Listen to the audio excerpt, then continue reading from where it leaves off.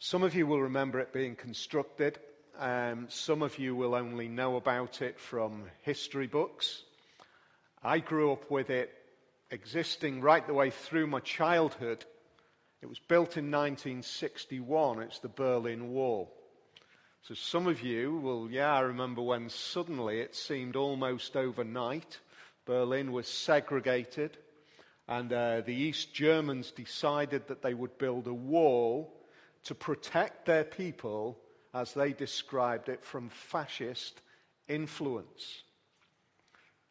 Many of you will remember that remarkable moment, 9th of November 1989, when the Berlin Wall came down. Those remarkable scenes of people standing on the top of the wall, chipping away at it, banging great big chunks off it. Over the next month, the German authorities took down the whole of that segregating wall. A wall which at the time previous had seemed absolutely impenetrable. It seemed as though there was no way in which there would be any reversal. There were many people who lost their lives trying to cross from East to West Germany. It was impenetrable. It seemed, certainly as I was growing up, as though it always would be there. And yet, remarkably, in a very, very short space of time, all of that changed. The whole kind of environment, the political landscape, just turned, it seemed, almost overnight. Germany was reunified, and the whole of the political system was changed. In a sense, that's what we see in the book of Esther. If we've been following it through, what we've seen, what we've had portrayed, is the idea of a king, King Xerxes, who seems, in human terms, to the will of God, impenetrable. It seems as though it would be impossible for the situation to be turned around.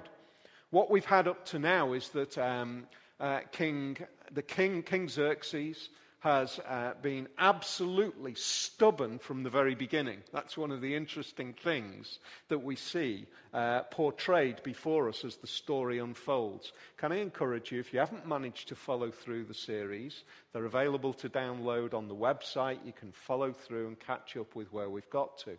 But he has this run-in with his original queen, and it's really a standoff of wills. And it seems as though Xerxes is not to be moved. He's not going to change his ways. It then follows through that stubborn will becomes expressed in the enemy of God's people, which is Haman. Haman rises to number 2 in the kingdom. In fact, we see that Haman is given the signet ring of the king. You've seen the movies, I'm sure, where the king stamps into the wax with his signet ring a seal of royal authority. In other words, if it contains that seal, then it is an absolute law, even more so in the law of the Medes and the Persians, which can't be revoked. And Xerxes gives that ring to this man called Haman, who is, he's got these tags, which we haven't got time to go into now, but he's got these tags which identify him by his upbringing with those who have always opposed God's will.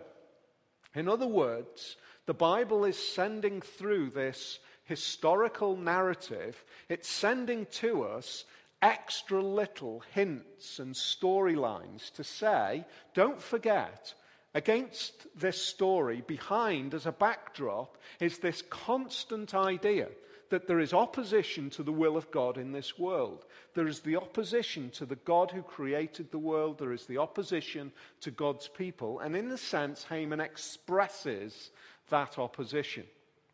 Now what we have in chapter 7, which is just in one chapter, almost like Berlin, almost one night, the whole thing turns around.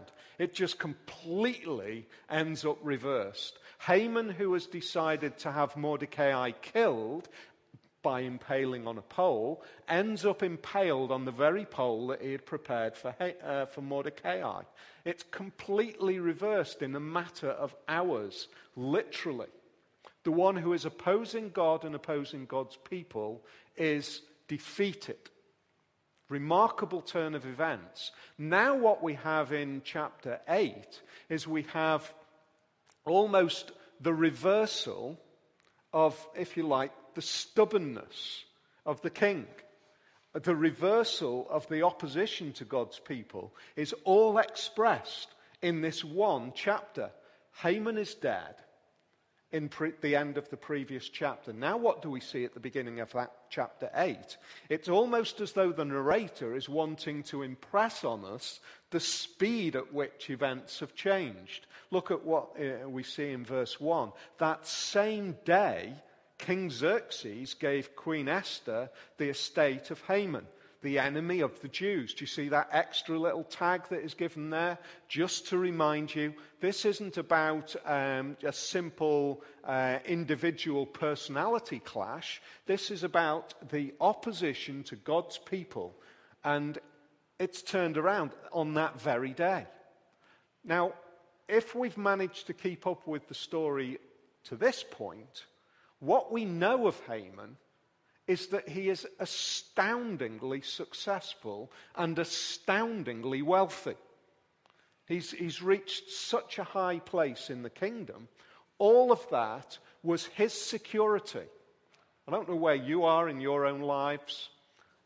Many of us place our securities in all sorts of things, whether it's material possessions, whether it's a career, whether it's friendships, relationships, family, whatever it might be. All of those various expressions of life's essentials to us can very often end up overexploited. We use them too much, and they become more than just a valued gift of God. They become the very thing which we place our security in. So we place our security in the gift rather than placing our security in the giver. God has given us those things, but we don't trust him. We trust the things that he's given. Just reflect on that a minute, and I think you could probably, as I can, assess in my life my own weak spots. Maybe you can assess your own weak spots and say, you know what, I have a real tendency, I have a real weakness of putting my security in that. And I need to be constantly reminded that verse 1 can happen. It can change in a matter of hours. All of the things that I absolutely hold on to within a day can change. That is the reality of life. And many of us have experienced those sudden and dramatic changes. Interestingly, Haman had been warned on a number of occasions in the build-up to this by his wife and by his friends. Look, you are heading for a crisis. You're holding on to something which you can't win this. You're up against God and the God of the Jews. And yet he pursued that. Now what we see is that all of that wealth is now given to Queen Esther, who gives it in trust to Mordecai. Isn't that remarkable? What a turn of events.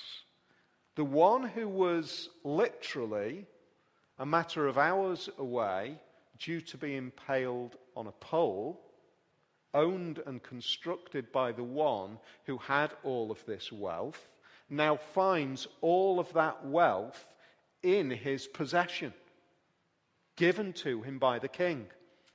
That seems a strange thing, doesn't it? One of the things that we see in the ancient world is that convicted criminals, their estate, certainly according to archaeological evidence for the Medes and Persians, all of their estate reverted to the ownership of the king. That's not a kind of bad thing for the king, really, is it? It's certainly got a great incentive to have a whole load of criminals in your country. Just get rid of them and inherit their estate. But Haman was very clearly a criminal in Medo-Persian terms. And so all of that was given to Xerxes, and Xerxes gives it to Queen Esther, gives Queen Esther the estate. And Mordecai came into the presence of the king. For Esther, do you remember? Esther had previously kept quiet about her identity. Now Mordecai comes into the presence of the king, for Esther had told how he was related to her. And the king took off his signet ring and presented it to Mordecai. There's another little indication, isn't it, of a dramatic turnaround. All of the possessions of Haman now become Mordecai's. And not only the possessions, but the royal authority that was previously Haman's now becomes Mordecai. He gives to Mordecai the king's signet ring. He gives him the opportunity to make edicts, to stamp the wax seals with the authority of the king. Signet ring, signature ring, that's literally what it means. You bear my signature. You carry my authority. And Mordecai now is presented with the very authority that Haman had previously had and was seeking to use against him. We read in a previous chapter, in a drunken incident, it seems, that Haman was presented with the ring by King Xerxes. Now we find that in that kind of sober, thoughtful, reflective environment, the king gives Mordecai that very authority. Talk about a collapse of an impossible wall. That morning, as the Jews got up, they would still have been facing the death warrant. They would still have been facing, at that moment in time, the law that Haman had put in place, bearing the king's authority. In the future, some months away, to have all of the Jews wiped out. It seemed an impossible wall for the Jews to break down, and yet, in a matter of hours, God reverses everything.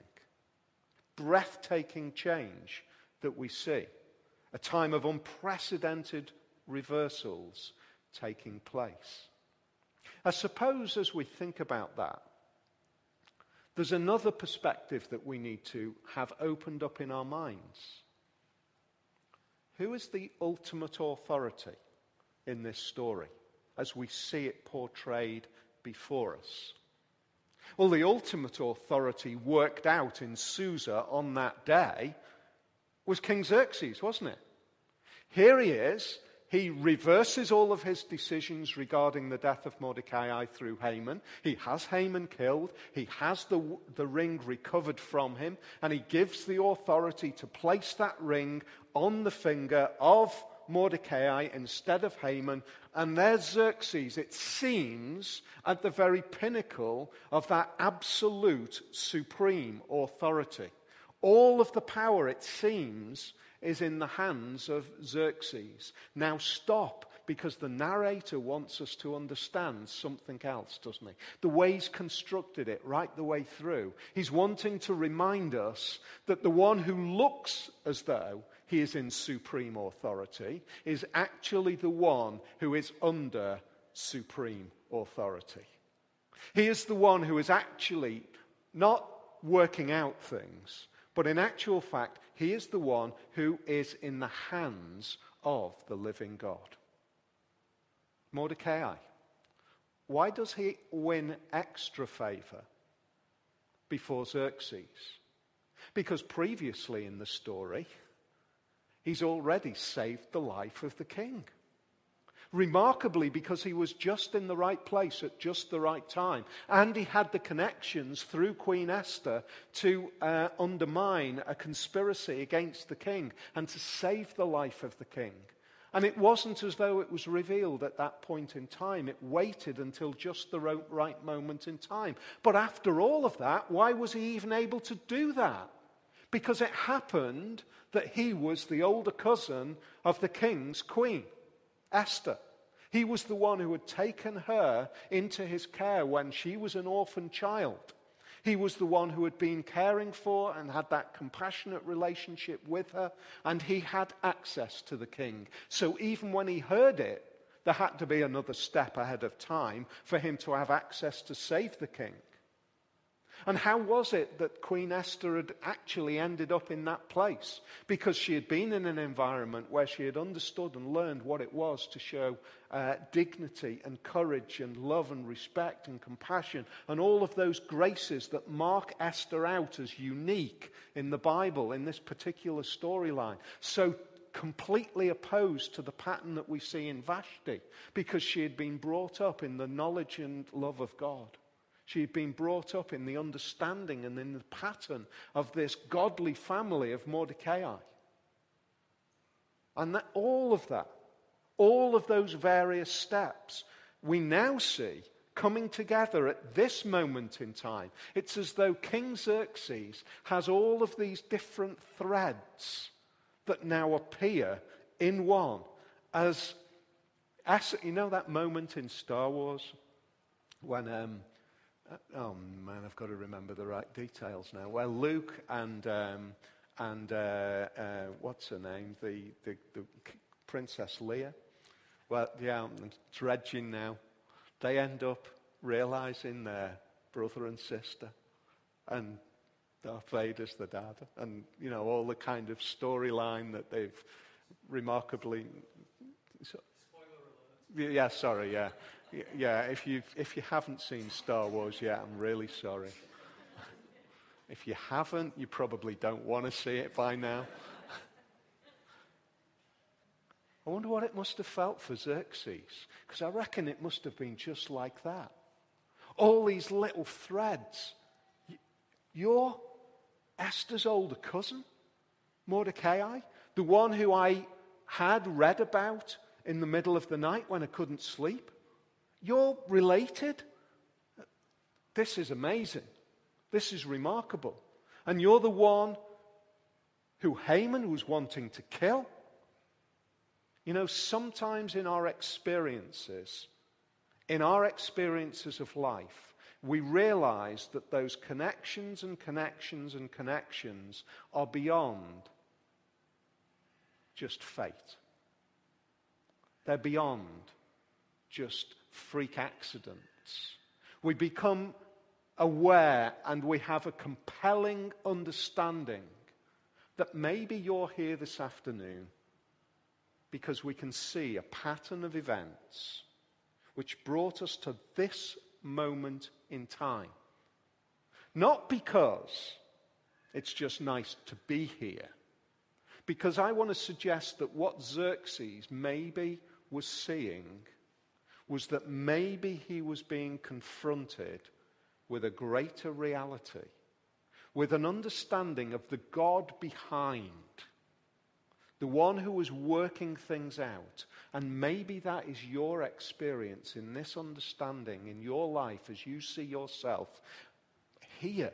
The last place I would possibly ever be, in a church, thinking about the God of the Bible. This is remarkable, and yet I know that what has gone on in my life is not just a series of freak accidents.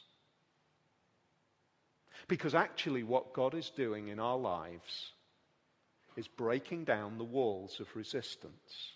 Just like he broke down the walls in Susa on that day. The walls of resistance in the heart and mind, those impossible walls where we see that Xerxes, by God's grace, is not crushed. He's changed. Isn't that amazing? Up to now, he's been, without realizing it, instrumental in standing against God.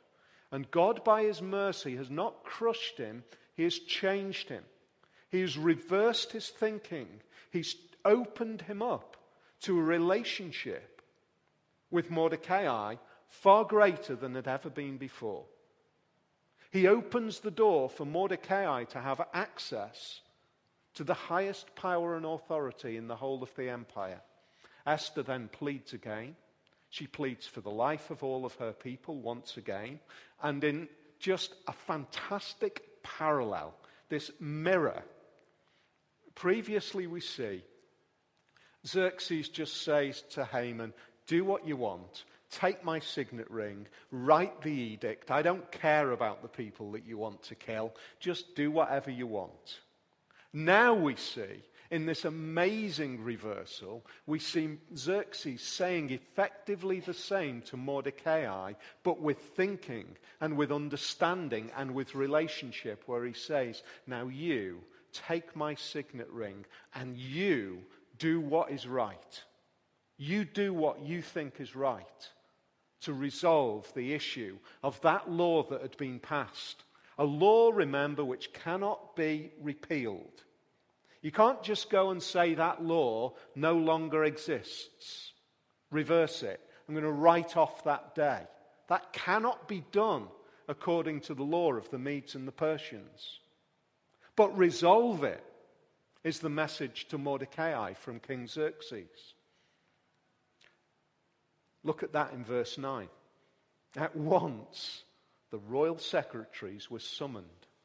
Straight away, they were on the case. It's almost as though they get the political brains in place. And they go and they start to resolve it. And they get all of the secretaries and they get the thinking in place. And then they write out an edict which does not change the previous one, but resolves it. You see the way it works out? We can't say that one no longer exists. What we do is we bring in another law which says that if there is any, remember that the law in the past, according to Haman, was that on a day in the future, then anybody could attack the Jews and take all of their possessions, and they were all to be killed.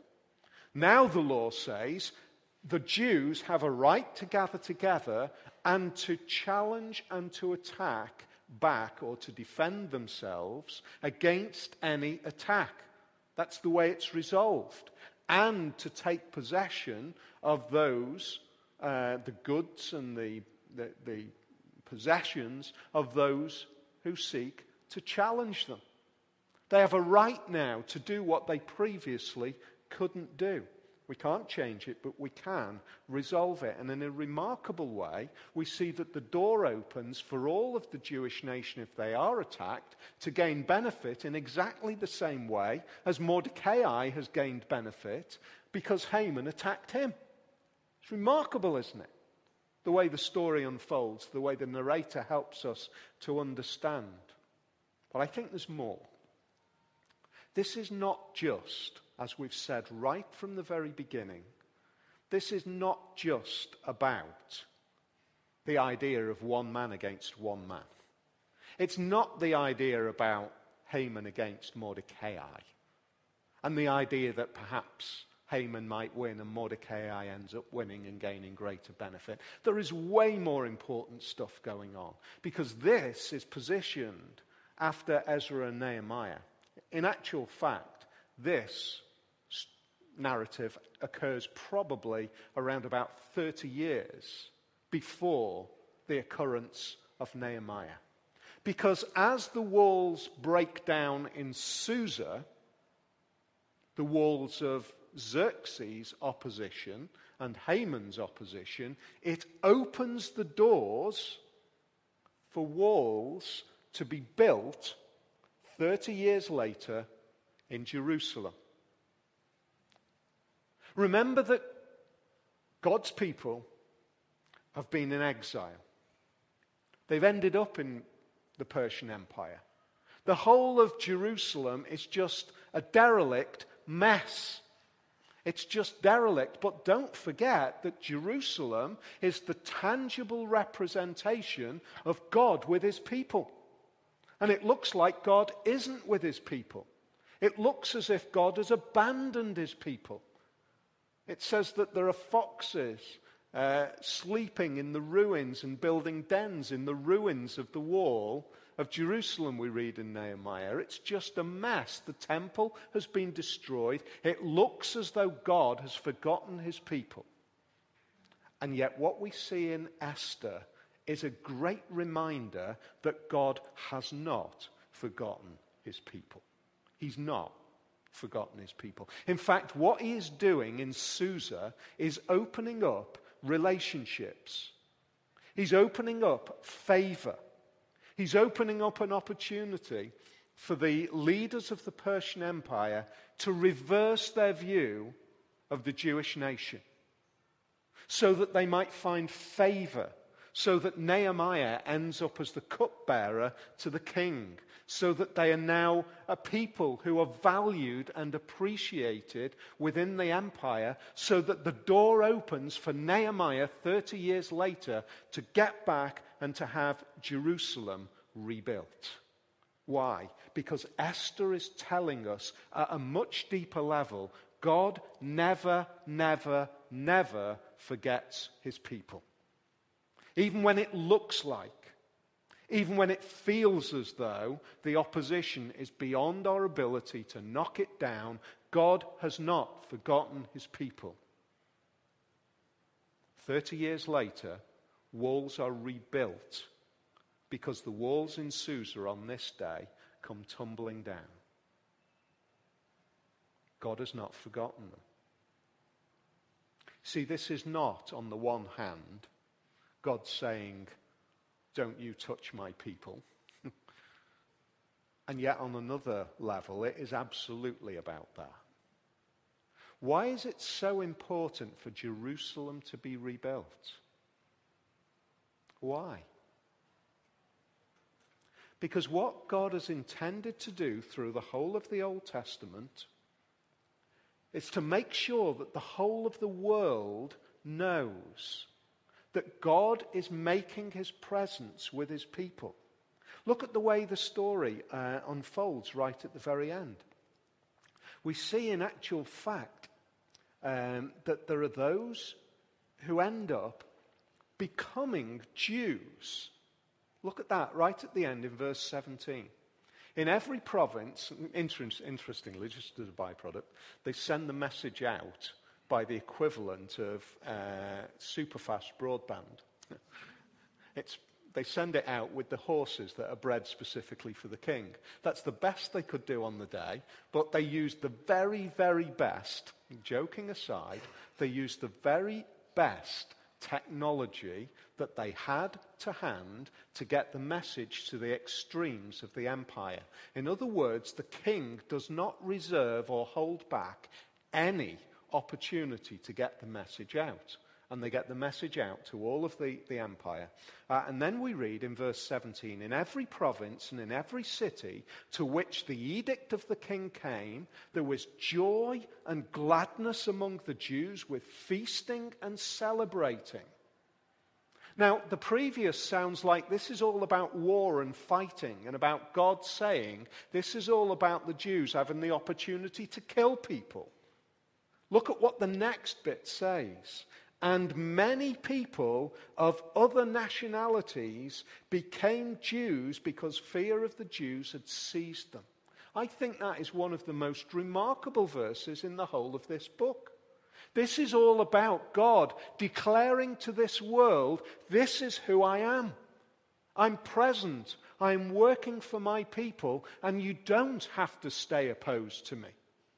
You can actually become close to me. They become associated, attached. They are proselytized, if you like, to the Jewish nation. They become followers of that living God. In other words, the work of God and the hand of God at this moment in time became a massive missionary venture for the Jewish nation, for the word of God in that particular land at that particular time, across the nation. People were saved. I don't know how that fits with our thinking when we just stop and think there's going to be a point in the future where I'm going to meet somebody in eternity who was an Indian or a Cushite, because that's how far the empire spread, who was never a follower of God in the Bible, But when they understood the God of the Jews, they became a follower of the God of the Jews. And one day at some point in the future, they're going to be in eternity, saved ultimately by Jesus Christ, saving death on the cross for all who looked forward and all who looked back. I'm going to say, isn't that amazing? Because you are there because God intervened in the life of Esther, and Haman was crushed, and Mordecai was exalted, and word went out. And in the culture of the day, people understood that this is because this God is the God of ultimate authority. Because the door was being opened for God to say, I'm still present with his people in Jerusalem 30 years later. But there's even more, because what it says is that that nation, if you think about Israel in the Old Testament, they ebbed and they flowed. They had great kings, they had terrible kings. They were good, they were bad. They were loved and they were abhorred. They were hated by certain nations. They were held captive by certain nations. But the ultimate opposition to the Jewish nation came 500 years later. Because the ultimate opposition came in opposition to Jesus, the ultimate king of the Jews. The one who came and would never have been born if it hadn't have been for God intervening in Susa on that day. Jesus would not have appeared. The Jewish nation would have been wiped out. The whole of this story is about God promising, I will secure a Messiah. I'll rebuild Jerusalem.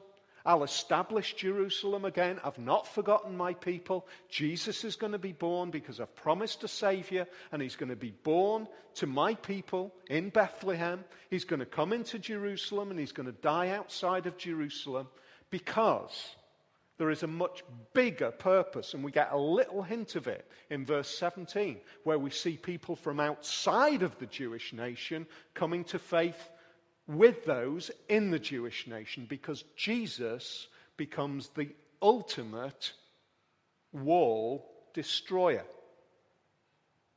We read it in Ephesians chapter 2. Therefore remember that formerly you, who were Gentiles by birth and so-called uncircumcised by those who call themselves the circumcised, that's the Jews.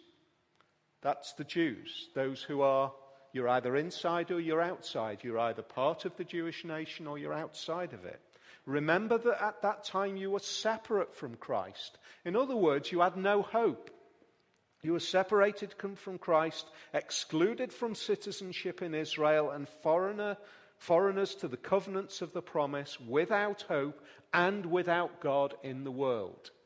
In other words, that moment where a few came to faith, or a number came to faith through the Jews, was just a little taste of something way better that was going to happen. Because for the best part, we were excluded from the hope of the God of the Jews. But now in Christ Jesus, you who were once far away have been brought near by the blood of Christ. For he himself is our peace, who has made the two groups one, and has destroyed the barrier, the dividing wall of hostility. There's another wall that is broken down. It's a literal and it's a concept. You go to the temple, and if we'd have gone to the temple in the day of Jesus, we would have only been allowed so far. There was a wall, a partition. There was a court of the Gentiles on the outside.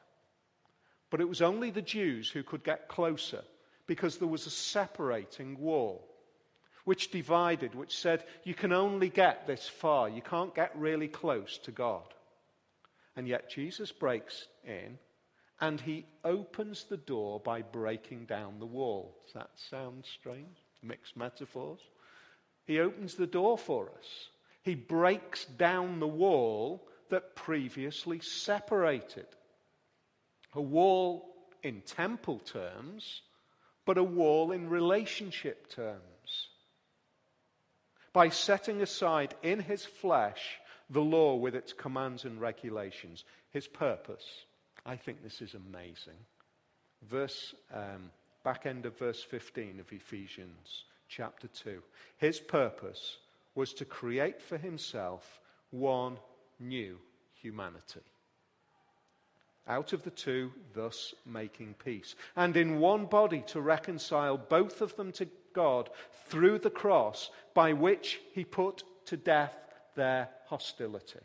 In other words, what we see in Esther is an idea of hostility and opposition, and what we see and yet at the same time, the idea of the possibility of hope. And yet what we see in Jesus is the changing again.